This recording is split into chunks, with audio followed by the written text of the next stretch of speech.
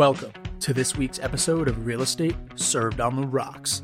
On this week's episode, the guys talk all about interest rates hitting 8% and what that might look like for the market, all while enjoying Town Branch True Cask Bourbon Whiskey.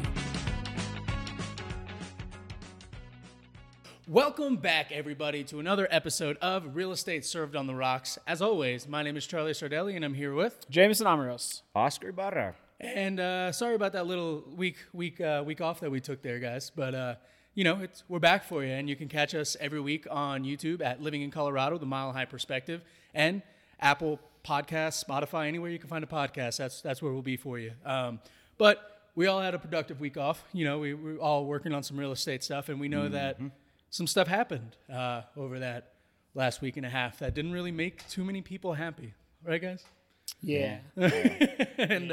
And what might that be that hasn't happened for the last 20 years? We hit a number we haven't seen in 20 years when it comes to interest rates, boys and girls.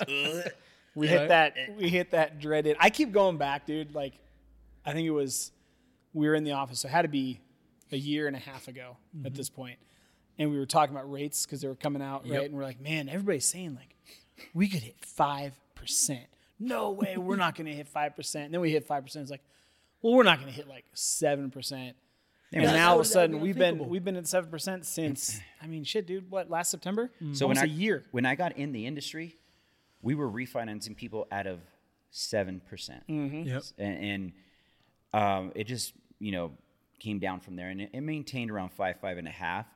And I was like, man, what an era to live through, like 7%, 8% interest rate. That's crazy. And that's when purchase prices were low. Right. $80,000. You can still find an $80,000 house in Denver. $130,000 single family home. And that makes sense, right? Right. You hear people say, well, my first house I bought with 12% interest rate back in God knows when. Yeah. But the house price was like $20,000. Right, exactly. Yeah. Now it's like we're at 8%, and the home prices are $700,000 to $800,000. Right. That is nauseating, horrendous. Yeah, I think Lord. I think right now on average, it's almost $1,200 a month more expensive than it was 2 years ago. Wild. Damn. Wild. So, well, and guys, as you know, we don't just talk about real estate on the podcast.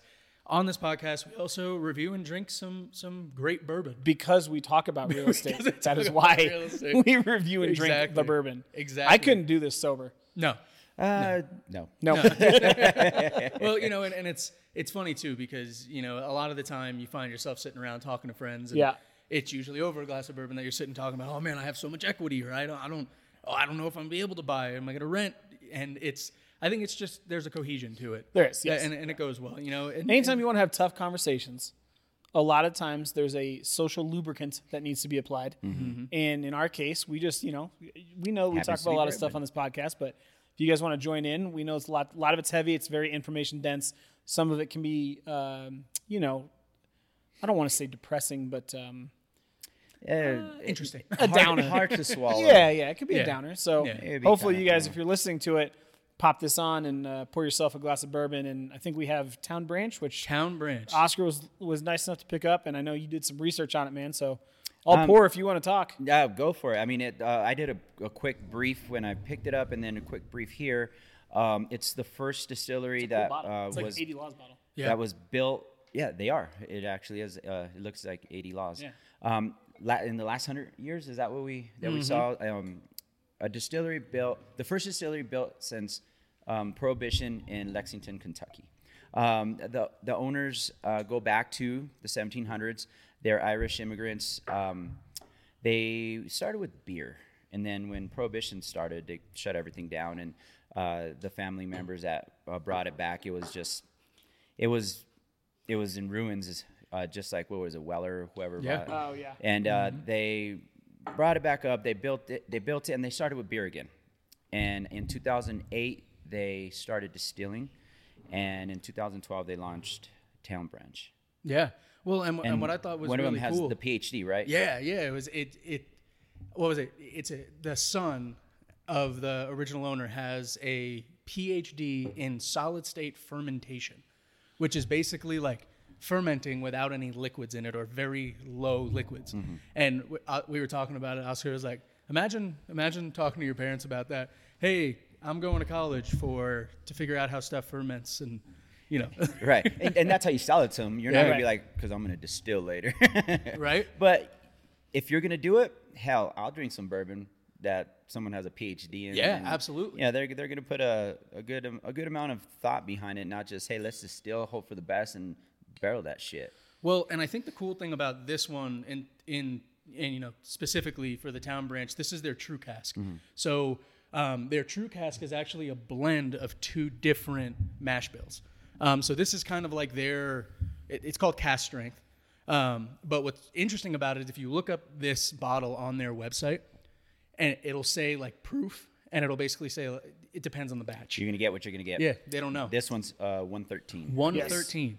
So it's a hot one. And I'll tell you what, it's been interesting for me. Like I said, you know, I've been drinking bourbon since I was a bartender and all that kind of stuff, but to actually be able to taste the differences and go through them, and then also develop a palate or a taste for bourbon is incredible. And I kind of got smacked in the face with it this weekend because I had a buddy come visit me from Colorado Springs and stay, and I gave him some of that Whiskey Cartel, the executive.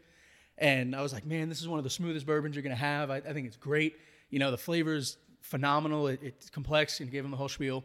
And then I poured him some, and I gave him the sip. And he took a sip of it, and he was like, whoo, you could start a car with this stuff. And, like, that was a moment for me where I just stopped, and I was like, oh, I drink bourbon. Yeah. Yeah. You know? And it's something that you just, it eases into your life. Yeah. You're not like, bam, I'm a bourbon drinker. Let's go. It's just like you drink. Next thing you know, you're like, oh, I am a bourbon drinker. Well, and it's because everybody asks on the rocks or yeah. mix. No, just and leave this it is alone. this is bottle 44. You know, Wow. for us. So I wanted to point this out just in case people are newer to whiskey. When we talk about cask strength, right? You guys say that it varies. So it can vary between 50% and 75% alcohol by volume. That's number one. Number two is it's non-chill filtered, because what they do, so in a normal bourbon, right? If you guys were to drink Basil Hayden's, like the 10-year we had last year, and you notice that like all of their barrels or all of their bottles are labeled at 42%. Every single one of them is 42%. And it's because the distiller will add water to the mixture to bring it down to a specific ABV or alcohol by volume. Nothing's done here. So to you guys' point, when we say cask strength, it literally means they distill it. They don't add anything to it. It's purposely done to be a higher alcohol by volume, higher proof, which gives it a more distinct flavor. They just kind of let it interact with the wood in the oak barrels, and they use different mash bills, but they don't do anything. So when you do a no chill filter, it's purposely not introducing any sort of exterior factors into that barrel, which is why it can vary between, like this bottle is 113 proof, right? You can go to the store and buy another one right behind it. It could be 115. Right. It could be 107. Copper Sky here in Longmont. Yes. Those guys are huge on that. 147 Yep. proof, 141 proof. Yep. I mean, they stay high proof. Yep. Great bourbon too. Yeah. And again, for the first timers out there, Basil Hayden is probably one of the best to start with. Larceny, we said high weeded, but Basil Hayden, a lot of the purists in bourbon hate Basil Hayden because of that. Like, don't give me that watered down shit. It's good bourbon. Well, it tastes good. Yeah, but it's funny that you say that because we had the 10-year, and Jameson and I were so excited at the beginning of the episode. We were like, "Oh, it sucks that Oscar's not here to try it." And at the end of the episode, we were like, "It's good that Oscar wasn't here to try it." Especially for the price of the bottle, you know. Thoroughly disappointed. the one with the purple label, that one's good. Yeah. I think that's is that their high rye? No, I think it's the one that's finished in like a Port sherry, cask or something like sherry that? Yeah. cask. Or something Okay. like that. Okay. Yeah, this 10-year though was meh. Yeah. Yeah. Yeah. It was an 80 proof 10-year. I'm very hesitant to buy Basil Hayden now. Yeah. I used to buy it all the time. I know, same. Now I'm very hesitant. I'm gonna leave it as a memory that I really liked it. Yeah. Because if I, drink it now, I'm like, Yeah, that's 44 bottles of bourbon. 44 bottles of bourbon on the wall. Yeah, baby. Right? 44 bottles outside of our social drinking. That's a lot of bourbon. Right. That is Well, and on top of that, it's what's cool about this bottle too is we talked about in the past why Kentucky tend to be a premium spot to do bourbon whiskey, and that's because limestone. It's Yes, the water's that's part of their limestone history. filtered, right? Correct. And that's one reason why they picked where they reopened their distillery at. And I think it's cool that they have their hand in both brewing and distilling. Yes. I think that's I'm interested to see if that adds into any complexity of flavor, because I feel like brewing beer and that is totally different than distilling. but at the same time, you're trying to learn how to pull out notes and It's generate chemistry. flavors. Yeah. It's chemistry. Both of them are chemistry, and you have to know what you're doing. The difference is when you're brewing, you know, bad batch. You screw up distilling, blow yourself up. Yep.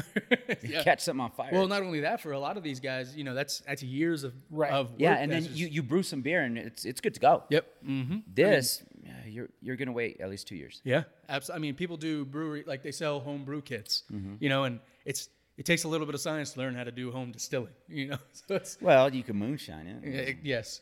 Go blind, As shit. I don't as the start goes, for bourbon and whiskey, just do it in your backyard and some copper stuff. But it's been open, it's been sitting for a while. Let's go ahead right. and get a cheers in. First sip. Cheers, boys. Cheers, guys. Oh, let's see here what we got. I will say, just right off the bat, 113 proof. That nose is light.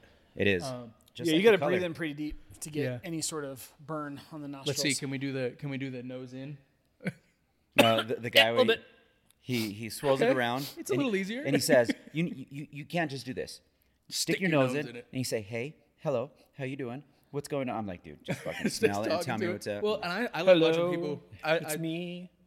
As we're Oh, doing I got this, my more, eyes. looking at social media and stuff like that. Obviously, my algorithm is tailored towards bourbon and whiskey, and it's fun. I always love watching people because they'll take it and they'll be like, "Let me smell it through my right nostril, and let me smell it through my left nostril." I think I have a pretty sure deviated. I'm right nostril dominant. I have a deviated septum, so it's like you get It all one goes to the nostril. left You nostril get no one matter what. nostril. That's all you get, If, man. if I'm breathing through my right nostril, is it going to the right side of my brain? Is it like Yeah, this creative? is my creative side. Logical.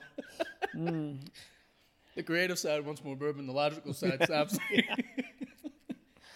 But I mean, honestly, just off the notes, the burn doesn't take away from what you can smell in the bourbon. Yeah. Like, I'm definitely getting caramel, more Little wheat bit- heavy too. Yeah. If you swirl it, Yeah, you get a lot more a lot caramel. more caramel. Yeah. Okay.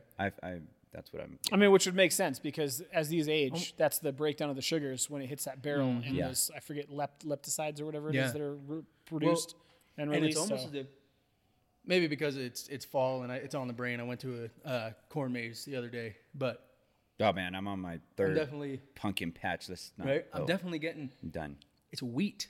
Yeah. Like very Yeah. very grain heavy on the front end Mm-hmm. for sure. All right, well I'm Yep. gonna. And I mean, Jameson, you mentioned earlier the legs. Yeah, seriously. This is the Marilyn Monroe of Yeah, bourbon it, right it, now. it sticks. Yeah. Look at It's that. very I mean, dude, it's viscosity is thick. yeah. Would Which say? you would assume that it's going to be sweet then, because that's Yeah. got it's Right. the sugars that are Yeah. that are kind of leading or to thick, that viscosity. Yeah. drinking down Right. and Yeah. Let's see. And I mean, just the color in general. It's like I mean, can we're- you look at this? This is well, it's not it's the cleanest glass, but if you Yeah. if you do a close up on this, if you can, Charlie, Yeah. it's pretty cool. You could see them. Oh, it yeah, kind of this looks like is- the top of a Maker's Mark bottle. Yeah. Yes. Yeah. Color's great on it too. Oh yeah, I love the color on this. Like I think it's the age, but I like the darker. Yeah. I like the darker color. It usually adds to more complexity with the. Do we flavor. know how long this is aged? No, because it's gotta be it's at a least mix. 3, right? Yeah. Well, it has to be at least 3. and it's So- a blend. So Yeah. Yeah. All right. Well. All right. Well, I already like- took my sip. Yeah, get that sip in. I'll start that. Although the caramel notes were there on the nose, Brennan for me was very earthy. So I'm going with maybe green wheat. Yeah. See, I'm I get getting a little charcoal on the back end too. I'm getting a lot of spices. Yep. At Yeah. the front, which then And- definitely goes into that grain. It is fire, but it's not. No, It's it- actually If very you shot, if you took it as a shot, maybe. it would be. Yeah. But I mean, even at that, it's like the burn on the and I'm sorry, buddy, Evan, you came up. I'm sorry that I'm talking like this, but like the burn forward isn't that bad. No. It definitely sits on your tongue, and it's almost. I feel like, and I want to look this up. It feels a little rye heavy Yep. because you almost get that sour Dryness. quench Yep. on your tongue where it kind It of retracts your taste buds a little yeah, bit. it makes your taste buds feel tight. Yep. The lingering is kind of peachy, Yeah. Yeah. kind of peachy flavor. I mean, definitely sweet. Definitely the sweet linger with a little bit of that burn in there. Yeah, I get the earthy up front, like Oscar's talking about. The charcoal for me is kind of on the back end, but it's sweet. Like I can still get the caramel. I think that's probably because I'm smelling it at the same time. But yeah, I get that kind of peachy fruity, like dried apricot And aftertaste. My wheelhouse is usually darker, leathery, tobacco-y, and I don't hate this right now. No. Yeah. 'Cause I think because it starts with that. That's Yeah. how. That's how it welcomes you in with a little tobacco and grain, Yeah. and then Here's a cigar. Enjoy my peach chair. Yeah. exactly. You're having a cigar in Palisade. Hey. right. Yeah. Yeah, it is funny that you mentioned the whole.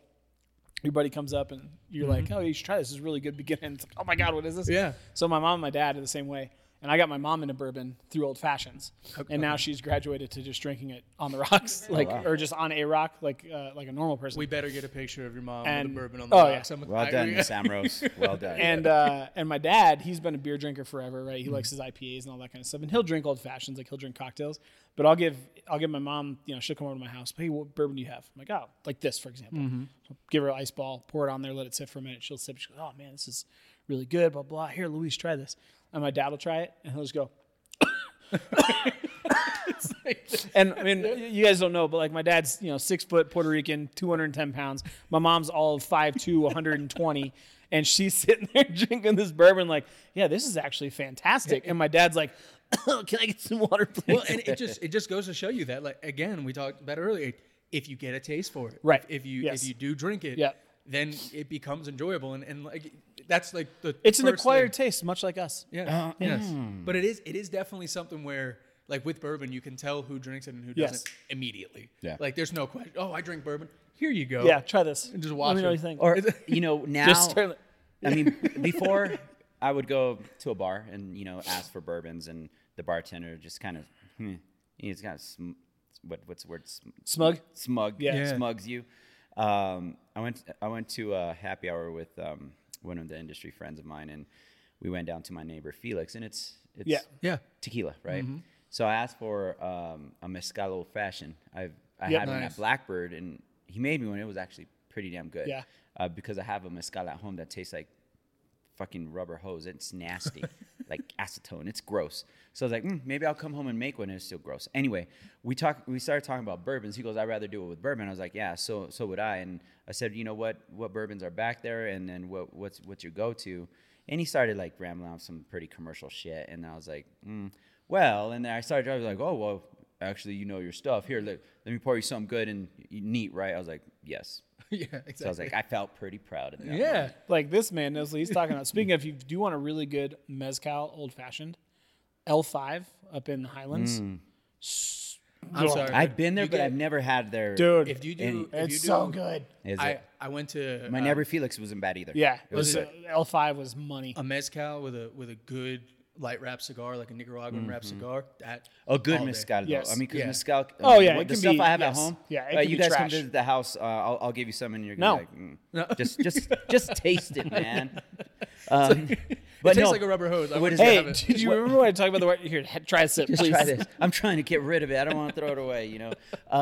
What's that place over off of Downing and like Alameda? Is it the Bluebird, Blackbird? That's the first time I ever had a think it's a Bluebird. mezcal old fashioned, and Yeah. they're really good too. Oh yeah.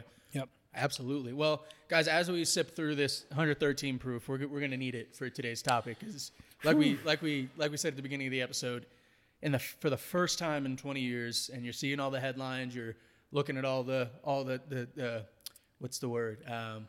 Can't say gaslighting, but it's everybody running around. It seems like everybody's on fire, right? Like Yeah. that meme where the dog's sitting at the table and everything's on fire. This is fine. Everything's fine. Right? Everything's fine. And what's funny is that we talked about me refinancing people out of that.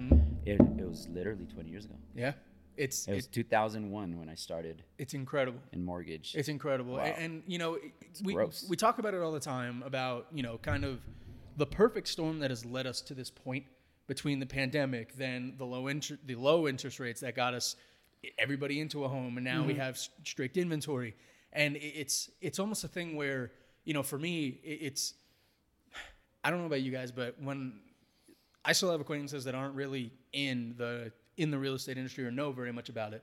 So it's amazing to me how, and again, this word comes with negative connotations, but I mean it just strictly by the definition, but how ignorant the general public is to interest rates, mortgages, and home buying in general, right? And, you have conversations with people, or at least I have, where they start telling you, oh, I got approved for this amount, and I want my payments to be this much. And then you go, wait a second, So do you understand that you just got approved for this amount of a loan at an 8% interest rate? So you got to account, it's almost 10% of that loan is almost what you're going to be paying for your mortgage. And they go, what do you mean? I can't just make my payments this? It's like, no, it's not how it works, right? And then it goes into, you start understanding why we're sitting in a room that's on fire and everybody's going, this is fine. Because we've just been barraged with all this information about the housing market is terrible and this is tanking. And then you get 8% interest rates and everybody goes, oh, well, I'm just going to wait. Okay. But waiting is going to hurt you if you're able to do it now. Well, the waiting is a very short-sighted way to think about it, right? Because there's a lot of assumptions that people make when they say, well, I'm just going to wait for rates to go down, because they're assuming that the rest of it is going to stay static, or that, like, when you talk about the housing market, you're really talking about affordability. And I kind of want to delve into kind of the three things throughout this podcast that affect affordability. Most people just think home prices. Yeah. Right? But it's also interest rates, and it's also wages, right? And then within those three categories of home prices, interest rates, and wages, there's other factors that affect all of those things. So if you go to home prices, they're affected by interest rates, but they're also affected by inventory. And inventory is affected by the history of lack of building for the last 15 years. If you go to wages, that's being affected by unemployment rates. If you go to housing prices, or if you go to mortgage rates, that's affected by economic uncertainty and why everybody's flooding to the 10-year treasury and why that gap's so wide. So there's a lot of nuanced things, and people just tend to assume I'm going to wait. And in my head, if rates go down, things will be cheaper. Well, and the thing is that you jump from one dumpster fire into the other, because right now it's like, oh shit, the 8%. Well, let's wait till next summer when rates go down. Now you're in crap. No inventory. We're gonna and prices are gonna start climbing up. So where's the savings, right? And that's a conversation I had a lot this weekend. I have a good friend that wants to buy, and she said, I think I'm gonna wait till the spring. I said that if you're solely basing off of interest rate, maybe that's a good idea. I said, but understand, right now you could get a lower price. I could still get you something close to what you would pay in the summer with a 2-1 buy down, and you get the best of both worlds. So there's ways around it, and I know, again, it's redundant as hell, but knowing a good realtor can explain that to you. Yeah. And again, right now, all my businesses need to, not want to. Yeah. So, we'll talk about the rate, but it's not. It is on fire, but it's. Well, we have an extinguisher. I think you brought up a phenomenal point there, especially in this market. We often get, how are people buying? Home prices are ridiculous. What are you talking about? It's going to tank, and people can't afford homes right now. But again, there's wants and needs, right? And Great song, by the way. During the pandemic and previous years, we were in the want category. People go, oh, I can do this. I want to do this. I'm going to. Now I feel like this amalgam of inventory, prices, and interest rates has created it into a I need to market. You know how many buyers are on the bench right now just waiting? Oh yeah. Just wait till next spring. Wait till next spring. It's going to be mayhem. We did the episode talking about when we went over like the millennial numbers, and it was something like 136,000 or more, or what was it? That kind of number that people are renting that make over. No, it was 50-something% of millennials make over $100,000 and are waiting to buy a home. And it's like, where again, I get it. It's, hey, interest rates are high. My monthly payments are going to be high. Yes, absolutely. But think about the long term, because like you said, when it comes back down level, you're going up against. Okay, let's take worst case scenario. You said $1,200, correct? $1,200 more now. So let's take the $1,200. I'm a numbers guy, and I try to make sense in the easiest way to digest this. Let's say that your mortgage is $1,200 more now. You take on that responsibility if you can afford it. But you are purchasing a home $50,000 to $75,000 less right now. Right. How long, again, is it going to take you to save $70,000 at even $1,200 a month? And this isn't going to last forever. Most of NAR's projections are worst case 2025 will be back in the fives. So let's take a full year at $1,200. That's $12,000. Going into 2025, you drop your interest rate, and guess what? Now you purchased a home $70,000 less, and maybe you paid $12,000 more, but now the savings are still $55,000 or whatever the case may be. And at the rate that What homes makes sense, guys? Well, and I was going to say, and at the rate that homes are going up, you buy now, rates come down, the market gets more competitive, more people are coming in bidding higher, you have more on per home. Guess what? That $12,000 that you just spent, if you want to, I guarantee your equity just went up. Oh, absolutely. You know what I mean? And So again, I'm not forcing anybody to buy. Again, No, my businesses need to right now. And if you don't feel comfortable, fine. But if you have the ability, I could show you how it makes sense, and then we can move forward. If it doesn't make sense, it makes you uncomfortable, you know what? Hang on. Yeah. It'll get better, and then we'll talk again, and we'll get into the bidding matches and the fight, and it's like a cockfight out there, and we'll see what's up. But for the time being, let's sit down and have an intelligent conversation of what makes sense, financially, and if it makes sense, the long term, how much you're going to save in that. Because remember, a lot of people that refinance because I'm consolidating cars and this, that. Well, now you just put 30 years on this, and how much more are you going to buy? Same concept here, right?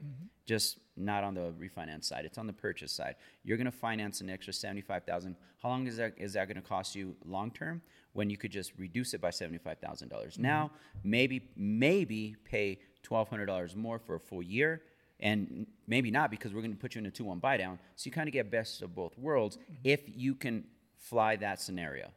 And if you guys are listening, you can't see on the video that Jameson's just itching over here. He's over here touching the computer, scrolling and going. So I'm gonna throw it that way. No, I want to make sure people understand that like the issue we have is it's not as simple as, rates are just going to go down in a year, right? Because even if they do, there's so many other things they're going to factor into people, whether or not they're going to be able to afford what they want in a year or 2 years versus right now, right? And to me, and Oscar made this point very clear, like you can get in somewhere now relatively cheap, considering if you're in the right financial mindset and you have the savings and you're willing to pay a little bit more on your mortgage, you can get things like buy downs. I think I looked at the stats. So of home builders, 72% of home builder incentives are rate buy downs, right, for new homes. That's huge. Like that in and of itself is a massive, massive opportunity. 5%. They're still offering in the fives. If you look at the month of September, in just Denver metro area alone, okay, Denver metro area, I think it was like 7,200 transactions, somewhere around there. 56% of homes took a price drop. Okay, we talked about this last week. I wouldn't even price drop my house if I was listing it. I would just offer more incentives. Oh, absolutely. You know what I mean? Yep. Like, hey, we can cut the price by $10,000, or we just keep it the same and say with a full price offer, you get 10,000 concessions. Damn, come bring us an offer. Give them 20, whatever it is. Right? And the magical thing that there's still assumable rates out there. Exactly. If they bought down payment assistance or VA, that gap's very, very small.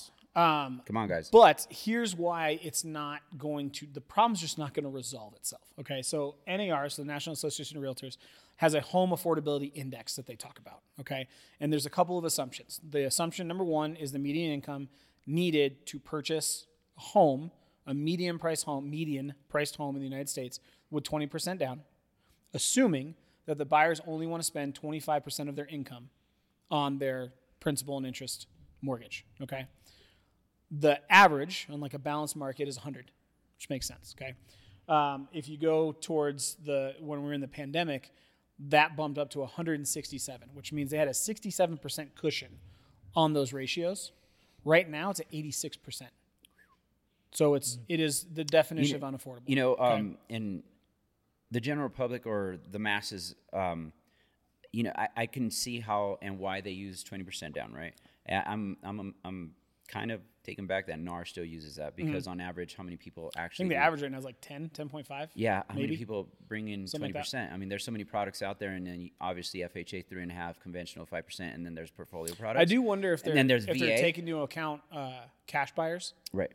And maybe that skews it a little bit. Yeah. But still, 20%. It's been the standard in American financing forever, and it's just kind of crazy that they still use that stat. But again, bringing in 20% is probably your saving grace in this market right now. Right. Well, and I think if you have a big down payment. Yeah. And I think that's the thing too is, and we talked about this previously as well, but we're in a position where the United States it's not cookie cutter. The markets are not the same anywhere.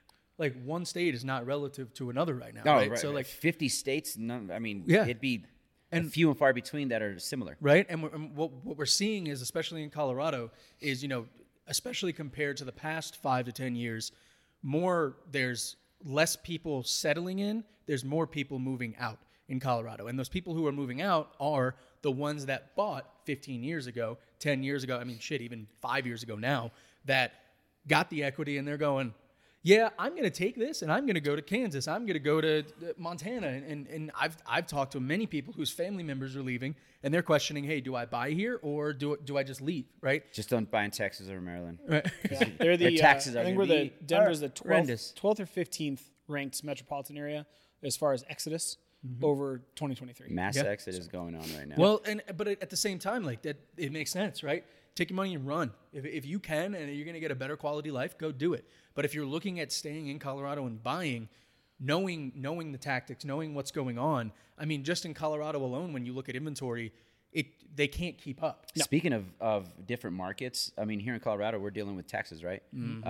What went out the door? Gallagher went out the door, and now we have HH on the ballot, right? Yep. And from what DMAR, no on HH. Yeah, it takes away Tabor. Yeah. Right. So there's. And then explain what Tabor is, another acronym. Yeah, well, Tabor is just the tax bill of rights for Colorado, which essentially means that whatever Colorado takes in taxes, they pay what they need to pay as far as their fiscal budget every year, and then whatever's left over, they then refund that to the residents of Colorado that paid those taxes. The argument now is if HH passes, those refunds will only go to homeowners.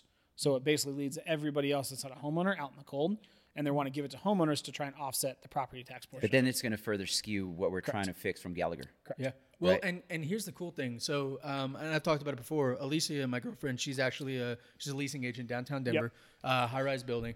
And she came home the other day and she goes, "Hey, they gave me a market report. Can you help me with this?" And immediately I was like, "Hell yeah, I could help you with this. It. Let me look at these numbers." Let me right? take this apart. And the crazy part is, we always talk about the correlation between the housing market and the rental market. And what they're projecting is that they are going to have a boom in not only units, but people renting. And so where normally they'd be terrified that they have too many units, now they're going, oh, wait. We're going to have a lot of units. The housing market is not doing good and people can't afford. We have a building going in Cask Rock. That's going to be rentals. All the community right by Wilcox, that's all townhomes. Those are all rentals. Yep. It's huge. But at the same time, rentals are expensive still. Yeah. It makes sense, right? Why are rentals expensive? Because if it's single family, okay, they're going to raise the market rent, and if more people rent, then you can charge more because it's a supply and demand. Except for Denver. On top of that, if I own a single family home and I'm paying property taxes on that house, and as my home appreciates that I'm renting, my property taxes are going to go up, in which case I have to continually raise my rent. So the whole idea to me, and I just posted this on my Facebook story. If you guys follow me on Instagram, the Colorado Real Estate Guy, rent and home prices have followed each other historically, okay? And at the end of the day, the conversation just turns into, do you want to invest in yourself or do you want to invest in somebody else's property? Doesn't mean you have to do it today, but that has to be the mindset. So if you sit there and go, okay, you know what? I physically cannot afford to rent or to buy right now.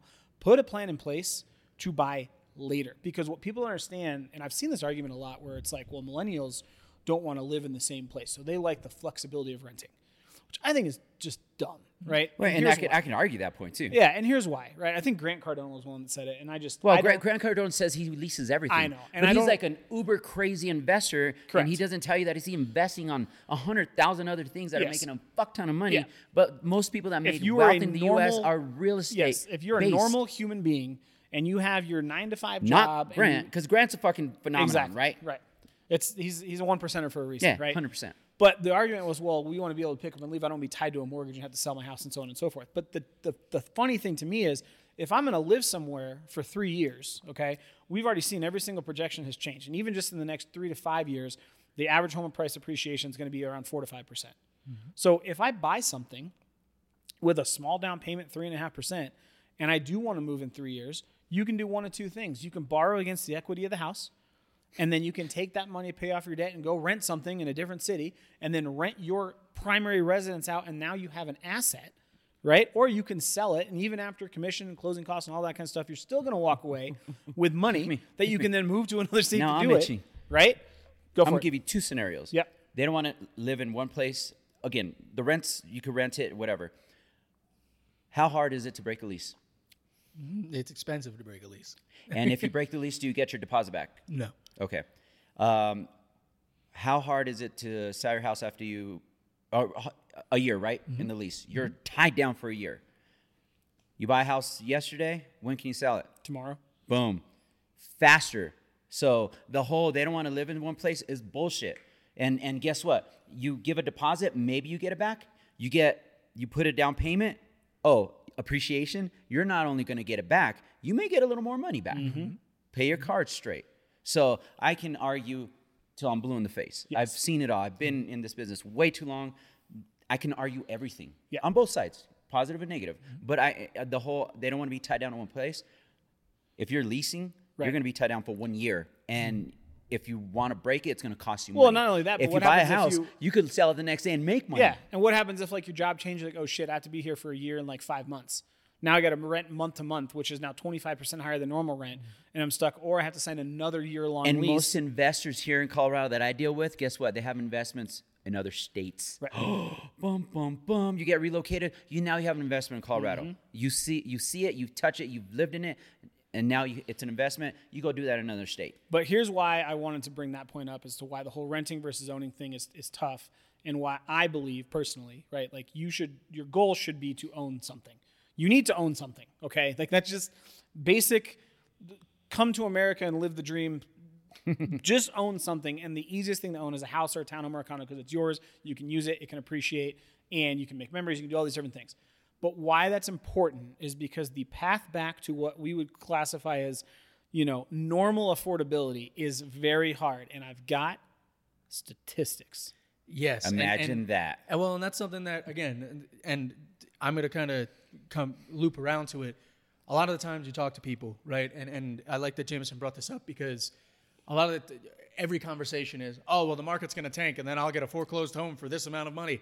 And it's like, when I hear somebody say that, my brain immediately shuts off and goes, it's not even worth talking to you because you don't understand. I run from that. And right? Because at the end of the day, it's just not, that's not how it's going to work. Correct. You're And not what the person Jameson, I want to talk to. right? And what Jameson is about to explain is why everybody's waiting for 2008 to happen again. And Correct. It's not going to.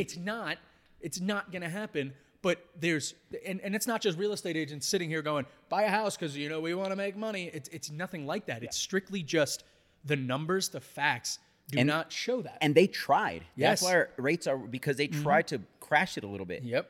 But Go for it, James. Go for it. So what is it?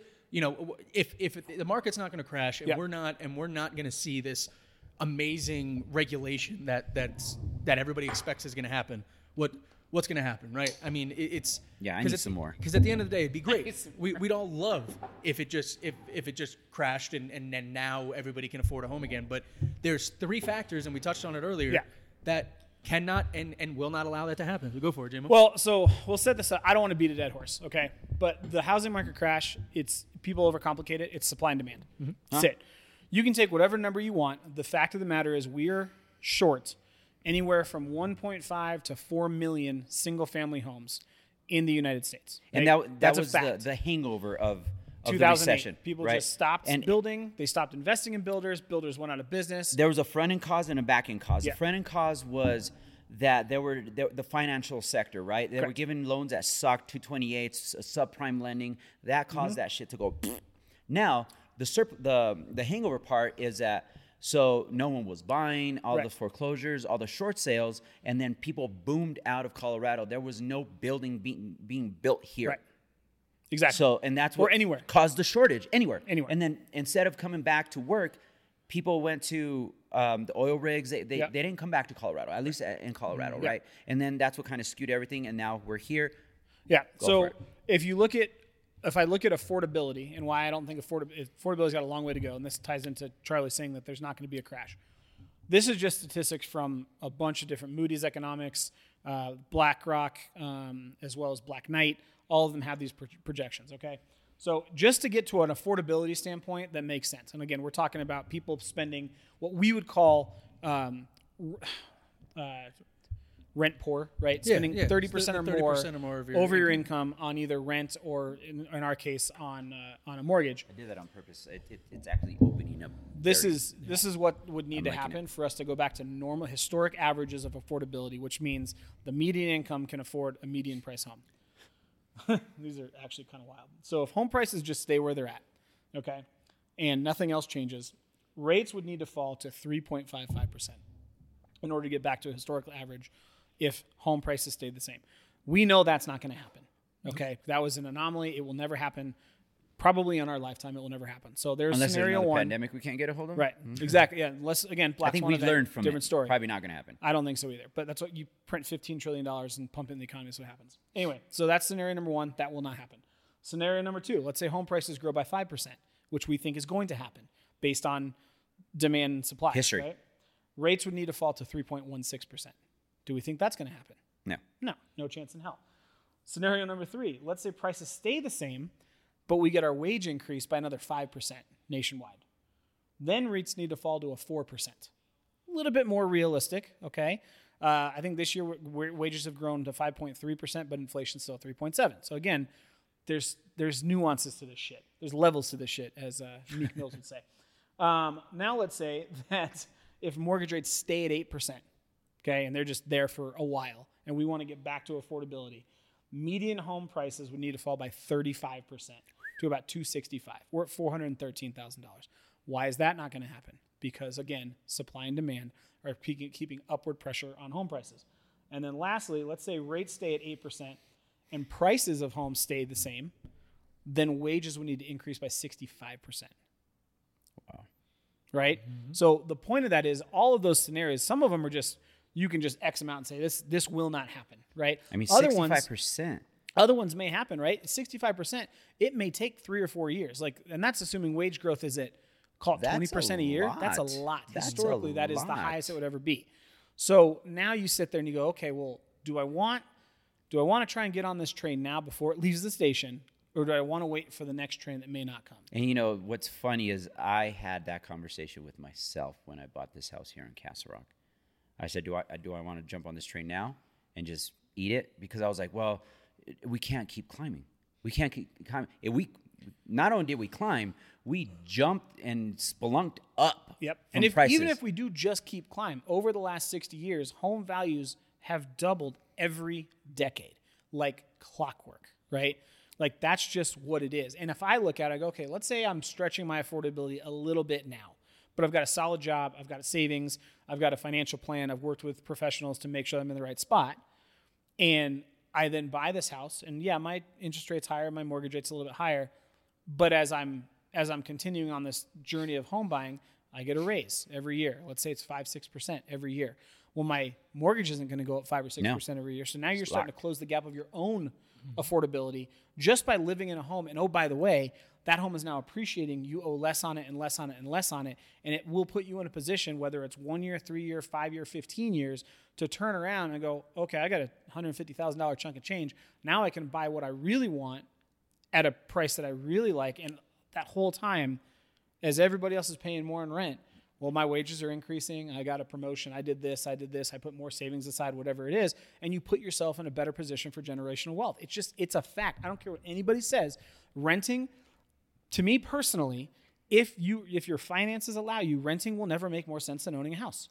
And you know what? I'm just going to tell you right now, JC would be freaking proud of you, because that was one of the first podcast topics. Yeah. The family that came in with $1,000 right. and then bought another Another property, $1.2 million property. Yeah, and they put a chunk of change down. Absolutely. Yep. And that's kind of been lost in translation with all of what's going on right now. And I think this is what's important to note too is that great point. With what we have in society right now, we people are pigeonholed into a group of like-minded individuals, right? And we have this separation, or this mental separation, I would say, where you have people who believe that they're being held down. They cannot afford it because BlackRock's buying up all the homes and the rentals are going up. when at the end of the day, in all reality, like Which, institutional investors this year have gotten crushed. Oh, They've invested they in lo- less they lost their ass at a off. slower rate than they ever have in the history. Yep. right, but now everybody's in the same social media bubble, and it's perpetuating this. Yes. It's not doable. I don't have the money. It's not doable. It's not doable. Instead of, hey, what are my options? Yeah. Right, and I think a key element of this is, unfortunately, we all want what we want, and compromise is not something that as humans we are good at. No. But this is a compromising market right now. Like if you can get into a home with a good monthly payment that's down, but there are some things in the house that might cost you to fix over time, do it because you own an asset. And guess what? You could take out a loan to fix some things and pay that over time. And I think with what Jameson just said about, virtually we'd have to have another perfect storm of a situation to where everybody would be satisfied with home prices or interest rates or what you're earning, right? Well, just new builds alone, right? Yeah. We have come to the conclusion now that you got baby boomers who are aging in place. Okay? We talked about Is that a very, very, very, very nice way of saying they're dying? In their own houses that they're not going to sell. Yes. But it's because, and we talked about this, I think it was the last episode, 64% of homeowners have at least 50% equity, but 35% own their homes outright. They're not going to fucking move, right? They're good. They'll just reinvest the money. You've got Gen X, which is like me, Oscar. We're locked in at what? What's your rate again? 2.875. Yeah, I'm at a 3.125. Am I moving? Hell no. Why would I move? Okay? Hell I need no. to because I already own my home and it's an asset. But I'm going to address the haters, okay? Because I know as soon as I post this and you post this, somebody's Hey, I'm in. going to post it. Well, I've been saying, pretty like- shitty at posting, okay? I've been a little busy. I'll post it too. What I'm saying is, as soon as somebody listens to this, the first instinct is going to be, well, you guys are just realtors and you're just trying to convince people to buy No. when it doesn't make sense. That is what it's going to say. Here's what I'm going to tell you, and I'm going to use my own personal experience. And I'm going to Sorry, tell but you if I it doesn't make wish- sense, I'm not going to do it. I wish Exactly. people knew me before my real estate era, because if you did, you'd be looking at me and be like, Charlie, what are you talking about? You used to be Right. long-haired hippie and then, like, screw the corporation. It's like, no, man, I learned. But here's two facts that I know to be 100% infallible. You cannot prove me wrong. Number one, U.S. credit card debt hit what? $1 trillion. Whoa. Number two, the average U.S. household has $1,000 or less in their savings. Okay? Those are two facts. Now you tell me if you fit those two bills. Let's say you've got a shit ton of credit card debt. I think it's on average like $25,000, $30,000, and you have less than $1,000 in your bank account, in your savings account. Give me a way that's not, I'm going to invest in Bitcoin or something else that's going to make you enough money to pay off those debts. Give me a way. Let's not even talk about Literally, NFTs and what happened there. give me a way. Give me a way that it doesn't involve in investing in some fucking moonshot shitcoin. Give me a way that doesn't involve you getting 3 different side hustles and taking feet pics on OnlyFans. Give me a way that it doesn't have you and your wife and maybe your kids working 2 extra jobs to save that amount of money to then pay off that credit card debt. Give me a way Street that pharmaceuticals. without owning a home, you could do that. Because here's what I also know to be true. Even right now, I'm at a 3.125%. If I had the credit card debt that was on average what it looks like with the rest of the United States, I would do 2 things. One, you can take out a full second mortgage now and keep your first mortgage, and it can go in first position. It's a 30-year. And you can take that out and you can pay off your credit card debt. Number 2, let's say I am at a 3.125, but I've got $150,000, $250,000 in equity in my house. I can take a HELOC out at a 7.2%, and I can take all of that money and I can pay my credit card debt that's at a 30%, and I would actually save money or be break even on what I was making as a monthly payment before. I can only do that if I own my fucking house. So- you cannot do it renting. You can't do it renting without having 3 jobs, and you can't do it renting with only having $1,000 in savings. And people are going to say that we do this because we're forcing people to buy. No. We have personally firsthand witnessed, whether it's ourselves or our clients, when you get into a home and you have that very steady payment and your house is appreciating, it can be life-changing, especially when it comes to debt management. I will never sell you something that I wouldn't sell myself. Right. I won't sell anything that I cannot sell myself on. When I mean, bought, you get passionate there, but it's true. And when I bought, I had a little bit of buyer's remorse. So I was like, it wasn't an uptrend. Same. And I bought, it was top of the market at the time, and it was a little lull when I did buy, and thankfully JC and I hit it off. So he called me up and we made it happen, right? And I was like, oh, buyer's remorse. All right, let's do it. Let's go. Dive in. Got it. Got the house. And I did just that. I got a HELOC. Still when rates were low. I was like, you know what? I'm going to ride this train. Yep. I'm going to get a HELOC just in case. I actually did it because I was finishing my basement and all that. Now I've invested. I pulled the money at stupid rate on a HELOC. I mean, this credit union gave me a 15-year payoff, pull from it for 5 years. Yep. And if I were to use, let's say I use $130,000 of that HELOC, guess what my payment's gonna be? At the end, on a 15-year? Oh, Yep. Fuck, dude, I don't know. $280? $480. Yeah. And guess what? I cleared out a few credit cards. So that was what my point. You know, and it's at a 5% interest rate. Yeah. And hopefully, if things go good, I could pay that back in less than 15. Yep. Yeah, we bought a house right after we got married. And the money that I spent in my house Is going to, yep. If I were to sell my house right now with the full basement, the shit that I did, oh man, my house Added is worth. bedroom, added bathroom. I added 2 bar, bedrooms, yep. bathroom, bar, media room. I added a bunch, and it just helps the equity of my home. Yeah, we paid off $32,000 in credit card debt that we averaged a 21% interest rate on by taking a HELOC out at 4.5% because I own my house and I'm paying interest only on that. And we've actually set aside the money that we saved on the credit cards that we're no longer paying and are almost paid off on the entire HELOC in a year versus Boom. 15 years. Mm-hmm. You can't do that without being able to own. You just can't. No. And that's why, hopefully what you guys saw, like in order for us to get back to normal, it's a Herculean effort. So don't use that as an excuse to not explore that option. And guys, It's a lot easier at least to go for the easy route than it is to go the hard and at least for me, it's not me trying to, hey, I want to sell real estate. I want to sell real estate. Yes, that's what I do for a living. But it's like, come on board. Do what I'm doing. Yeah. Let me show you how I did it. And, you know, there's other industry people that are like, hey, let me show you how I'm making passive income, Correct. which is another portion of this. But yeah, we didn't touch on that. Bare minimum, I want you to come on board and do what I'm doing and see how it's helping me and my family out. Well, and so we thank you guys for coming in on a conversation that we have on a regular basis and sitting with us. Jameson, I see you have something pulled up on the screen. Is there one more thing that you want to? Yeah, I think the whole when people are talking about this, right? Then the next question is, well, Jameson, Oscar, Charlie, when the fuck is it going to be normal? Okay. What's a normal market? What's a normal market? Like, when is it going to normalize? When are we going to start to see? Because again, to reiterate, right? There's 3 things that are going to drive affordability. It's home prices, interest rates, and wage growth.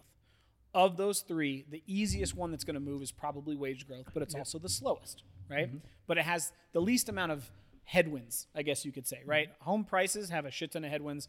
Mortgage interest rates have a shit ton of headwinds.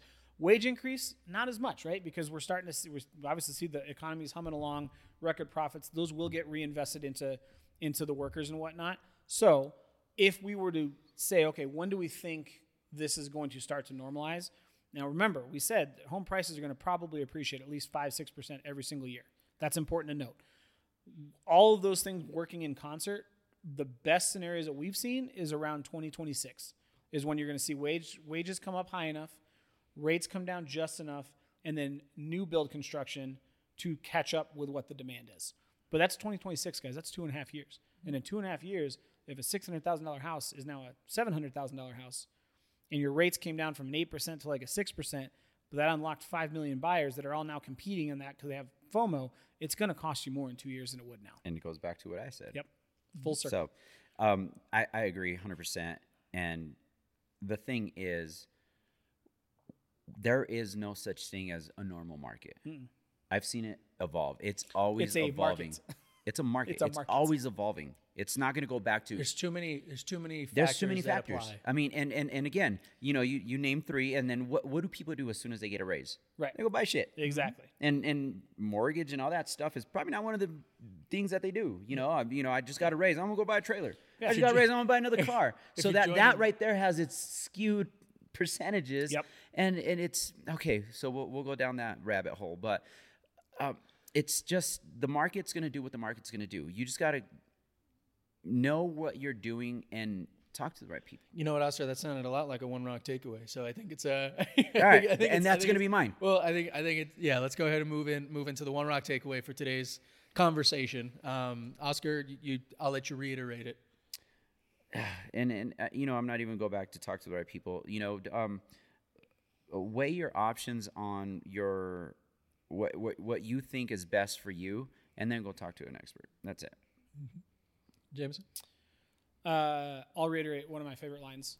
Time in the market will always beat timing the market.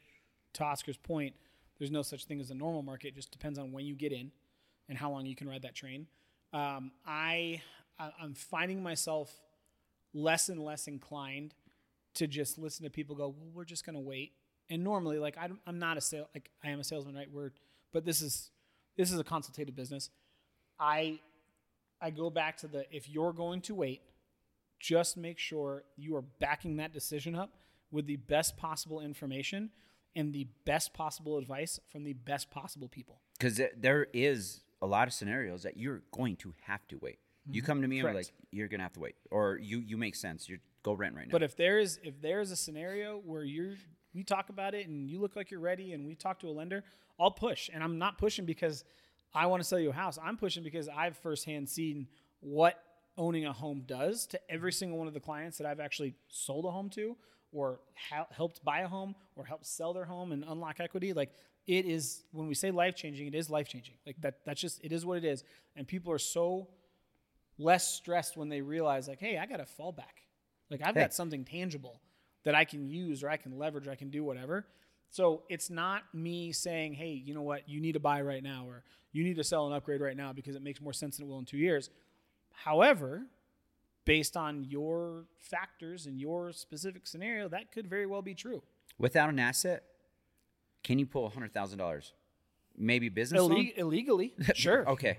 But with an asset, how easy it is to, hey, tomorrow you'll have $100,000 in your pocket. So this is where for my One Rock takeaway, and this is something that I deal with on a regular basis, especially being in the industry, right?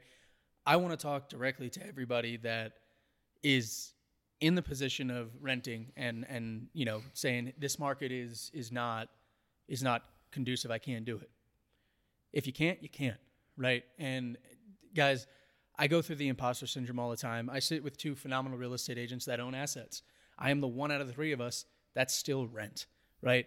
And I feel your pain. I get it. I want to build a house. I want to start growing with my significant other and have an asset and do something. But as of right now, as I'm trying to build two separate businesses and my girlfriend's starting a career, it's just not doable. And I'm sorry that that's the reality, but a lot of the time that's what you have to do. Look in the mirror and be honest with yourself. Would you rather be angry about how it is or take the time to learn it and understand it and create a plan that's going to get you there? And I'll be real with you. We're probably not going to buy a house in the next 2 years, but I'll damn well know how much I can afford by the time I get there. But that's because I'm putting in the effort. I'm learning. I'm trying to see what is doable and listening to people around me that I have that have done it and have the experience. So if you're not willing to compromise and you want to stay in a place and you love it like I love Colorado, learn more, teach yourself more, talk to people, because it may not be possible now, but it is going to be possible in the short coming future. You know, what's crazy, you're in the realm of if the right opportunity comes across my desk, his desk, he will be in that realm. Yep. And that's an important point, right? Like, we always talk about results equal preparation plus opportunity, right? Well, if you can have the opportunity, but if you haven't prepped yourself or educated yourself to recognize what that opportunity is, it'll pass you by. And a lot of people don't cut yourself short. Yeah, a lot of people live in that negative mind space of it'll never happen to me, and I can just see opportunities just passing them by. And then all of a sudden in 5 years, it's like, man, I really wish I'd gotten that train. Yeah. And we're going to sit there, and I'm not going to tell you I told you so at all. I'm not that person. But at the same time, like, I want to give everybody an equal opportunity to utilize myself or Oscar or Charlie for our knowledge and for our savvy and for our ability to network and to find opportunities for people and utilize it. And if you don't, like, that's on you guys. Yeah. Sorry. Well, when I was under contract on the house in the Meadows, I called my roofer. Trust him. Great guy. I don't trust anyone else. Step on my roof and tell me that I need a new roof. Phenomenal dude. Great business. Huge company. While he was inspecting that roof for me, he said, Oscar, I know you're the expert, but is now the right time to buy? I mean, you know your shit, but really? You're going to buy in this market? oh boy, is he eating crow right now. Yep. Oh my God, is he eating crow? And Right. he actually just did my roof because we had that hailstorm. And he was like, dude, your house is dope. Yeah. I was like, yeah, but remember when you were telling me you My shouldn't monthly buy? payment's even more dope. Yeah. And again, like I said earlier, guys, thank you so much for sitting with us for the hour and talking about it, because these are hard conversations, Yeah, right? yes. The main three things or two things you don't talk about is money and religion, and Right. we're sitting here talking about your money and what you're able to do as three guys sitting on a couch. And drinking they're bourbon. not really hard conversations. They're fun conversations. Let's make them fun. Let's Right. get them out of the ugly and make them fun. Yeah. Hey, you know what? Can you? Yes, no. And then let's just take the nasty out of it and let's talk some numbers. Let's plan. I love numbers. Exactly. I love numbers. Well, phenomenal episode, guys. Thank you for the conversation, as always, the information. I think now is a really good time to move into the bourbon review for today's episode. And I'll tell you, this is a sleeper. you know what this reminds me of? Johnny Drum. Yeah. Because we bought it and we're like, it's a product of Willet. Yep. And it was actually pretty Yeah. fucking good. Well, and I don't know if you guys noticed, if you're watching the video, you couldn't see it, you couldn't hear it if you're listening, but Oscar halfway through took the cap off, and I think that's a tell for this bourbon in general. Like the first time when I took the first sip, I was amazed that it was 113 proof and it wasn't as ethanol heavy and the burn wasn't there, but I was still a little bit skeptic because the flavor evolved, but not a lot. Sitting here open, I mean, it brought in a maple taste to it. a little bit more it sweetness. sweetened it up. The sweetness. Oh, it turned to candy. Yeah, and that's it's why not when you put it back, I was like, oh, it's tasting right. better as it opens up. Well, and not only that, I almost feel like the char came through more. It did. Like the flavors became more pronounced. yes, absolutely, and obviously that's what opening up does. But it just goes to show that like And evolved. if you it was great. right? Yeah, if you go and you pour out a bourbon and you judge it off the first sip, you're getting the wrong thing, because Yep. my rating now is totally different. Yeah. From when we first started. When you buy a new bourbon, you're probably gonna have to sit there, and you're gonna drink. Yep. You're going to drink a good portion of that bourbon Yeah. to understand that bourbon. Now, if you have a bourbon that it's your go-to, and for me, it's Elijah Craig, I can have one sip and know what I'm going to get because I know that bourbon. But like this one, I'm glad this is my second pour. But when I poured the second pour and it was already opened up a bit, I was like it was a different glass. Yeah. Well, I mean, it was a different bourbon. Even on the nose, like, Yeah. I said at first that you have that wheat forward. Now I'm getting punched with that sweetness right on the nose. It turned to a very sweet, and that's why I said let's not put the cork back in for a few reasons, but letting it just breathe, it turned into a different bourbon. Yeah. Turned to a way different bourbon. And again, it's funny because, when we first started the podcast, and for everybody who's been watching, our rock rating is on a scale of 1 to 10 based on how many rocks or how many ice cubes you put in the bourbon. But as we start exploring and we taste these bourbons, I mean, I think the last two bourbons where we were like, wow, this is good. We were just sitting here like, damn, I don't know if I'd put a rock in it. Right. Like it's and so it's hard to rate it on that level, but still, I think that, having had now 44 different bourbons from, we can even say brown bag, up to premium, You're welcome for that one. right? A $75 bottle that we were not blown away by. It's been an extremely interesting journey with the bourbon to see the complexity and give it time. Treat it with a little bit of respect, because don't just open the bottle. Go into a good bourbon with a mentality of study. Yep. Like you're gonna open a book, you're gonna study the book. You're gonna open it, you get the neck pour. Okay, drink it. Actually, and then you're gonna let it breathe. You're gonna have another pour. I want to drink it. It's opened up so well. I'm gonna get one of the water droppers that we have here, and I'm And while you're doing that, I'm gonna have a bone to pick with you. Yeah, Charlie, you're a jerk. Let me tell you that much right now. Yeah, I went and had ice cream with my kids this weekend, and my 2-year-old licked her ice cream and said, ice cream's so good. I hate you for that. Oh, that's great. If you don't know what we're referencing, we're talking about the AI trend on social media where it's like they act like a robot. Really. I was sitting there, I looked at my little girl, and then my son's like, ice cream's so good. Ice cream, I'm like, shut up, Charlie. I fucking hate Charlie right now. Oh, that's amazing. And it brought That's up when you said ice, and I was Yeah. like, ice cream. I was like, next time I see Charlie, I'm gonna tell him, because it was like, all right, so it's the AI, right? And it was like 10 o'clock at night, and this one that we're referencing is only on twice a day. And it's like noon and then like 8 o'clock Eastern, so whatever. It was perfect timing, and Charlie's like, send.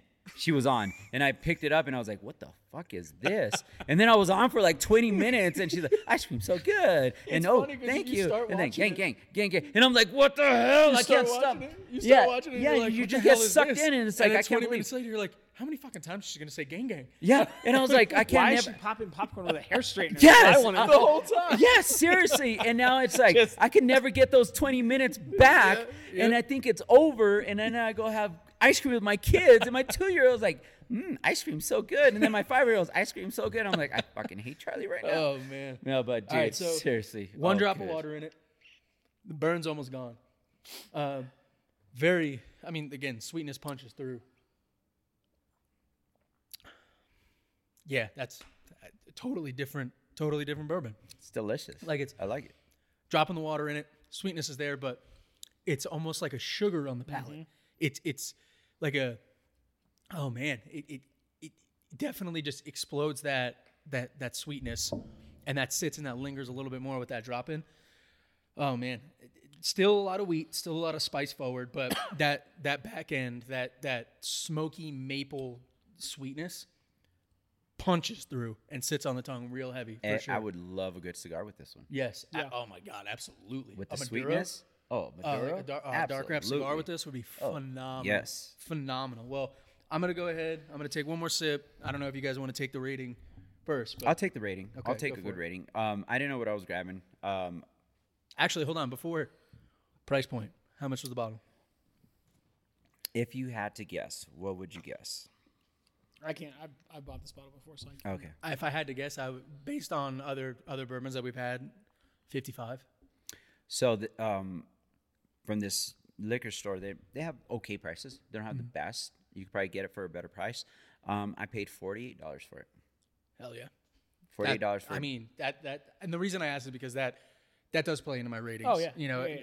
absolutely. just like with the Basil Hayden 10-year. Yeah, exactly. And I mean, like I would cook with this, Yeah. especially you know. So what did I make? I made a barbecue sauce this weekend, and I added some Elijah Craig, and then I added some red wine that we really enjoyed, and I made a good barbecue sauce, and I would, yeah. This I it was think good. if you did like it would lend yeah, itself well for a barbecue. Absolutely. I mean, all right. So Oscar, what's your number on it? You know what? For this one, if I had to rate it at the beginning, I'd probably be like a solid 5, just because it was okay. It was kind of earthy, which is not my jam. And as we sat here, and I took the cork off for a reason, because I was like, oh my God, it's actually evolving pretty fucking good. I could sit here and drink the rest of this bottle today. I'm gonna go with maybe 3.5, man. It's a damn good bottle. Hell yeah. I'll go ahead and take the second on it. I mean, exactly what you said. I you know, the surprise of it at first, absolutely. I was like, oh, okay, another small batch. 113 proof. Yeah, another small batch, but 113 proof opens up well. I'm a sweet person. Like You are a sweet person. thank Yeah. you, thanks. You know, it's precious. Personality, and he eats Reese's a lot. But it's yeah. This is for me. I think I'm actually leaning more towards a 3 for this. Damn. Especially after I dropped that one drop of water in. Yeah. Definitely going on a 3. I would, for the price point, for the flavor, the complexity that you get out of it, and again, just the sweetness, but it's almost like a sour tightness on the tongue. I vibe with this heavy. I like this a lot.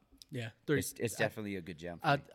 I'll sit on. I think I'm going to give it a 3. Yeah, I think it has a really good balance between that charcoal flavor and sweetness, which I like, and I like that because it can pair with, because I also look at it from a cocktail standpoint. Yeah, this would go well in almost anything. Everything. You can make. absolutely. Everything. But I think it's because it has that balance between sweetness, especially if you let it open up. If you serve it as an old fashioned with that single rock, Yep. and then you have a little bit of bitters and a cherry, like it'd be great. If it was I would probably cut a little bit off the simple syrup. I wouldn't do any simple syrup.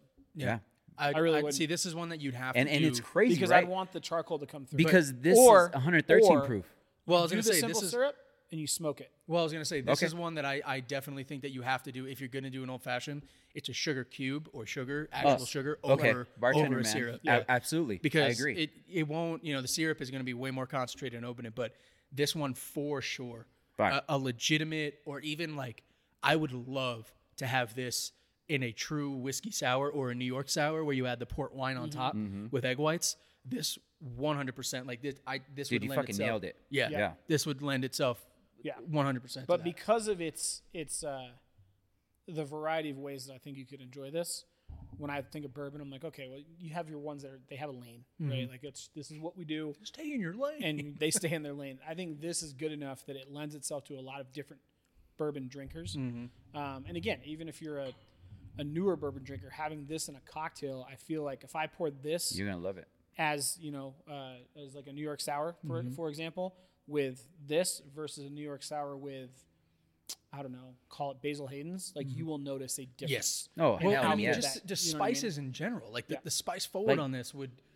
blow away a Basil Hayden. Let's take out the watered down shit. Basil Hayden is not as complex as this. No, even the 10 But, year. but that's my point. Like, Yeah. But I could do that. Then I could turn around and pour it neat for somebody that really does enjoy bourbon. And be like, wow, this is And a he'll really good appreciate pick. it. Yep. So, I mean, I'm going to go with a 3. But dude, honestly. God damn it, you nailed it. Yeah. No simple syrup because I'm a simple Yeah. syrup dude. But Yeah, a sugar cube. this would with be- a sugar cube, nailed it. This Sugar would cube do would- great. Yeah, with agreed. I and agree. If you got, as a bartender, if you're drinking your whiskey sours and you don't have egg whites in it, you're missing out. A flip?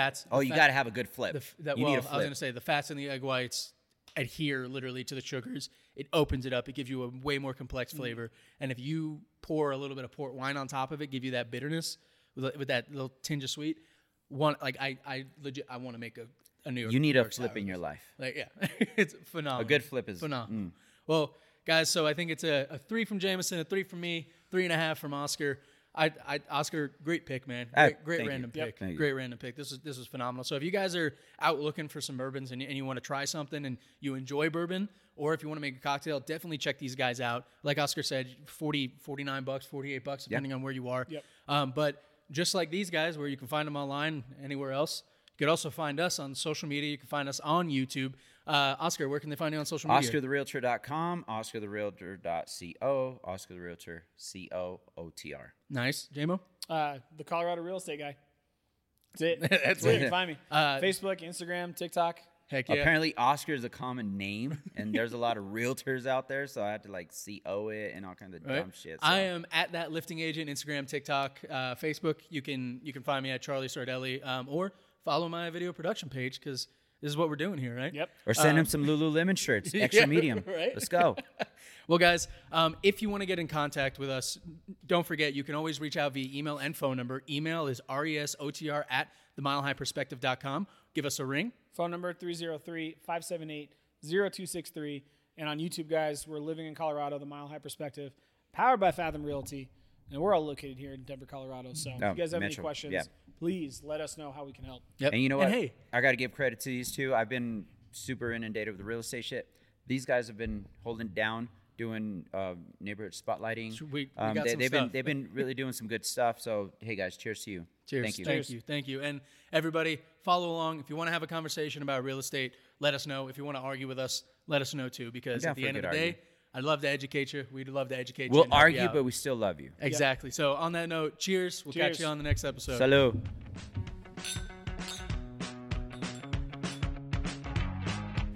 Thank you for tuning into this week's episode of Real Estate Served on the Rocks. You can find us on Apple Podcasts, Spotify, and for the weekly video version, subscribe to our YouTube channel at Living in Colorado, The Mile High Perspective.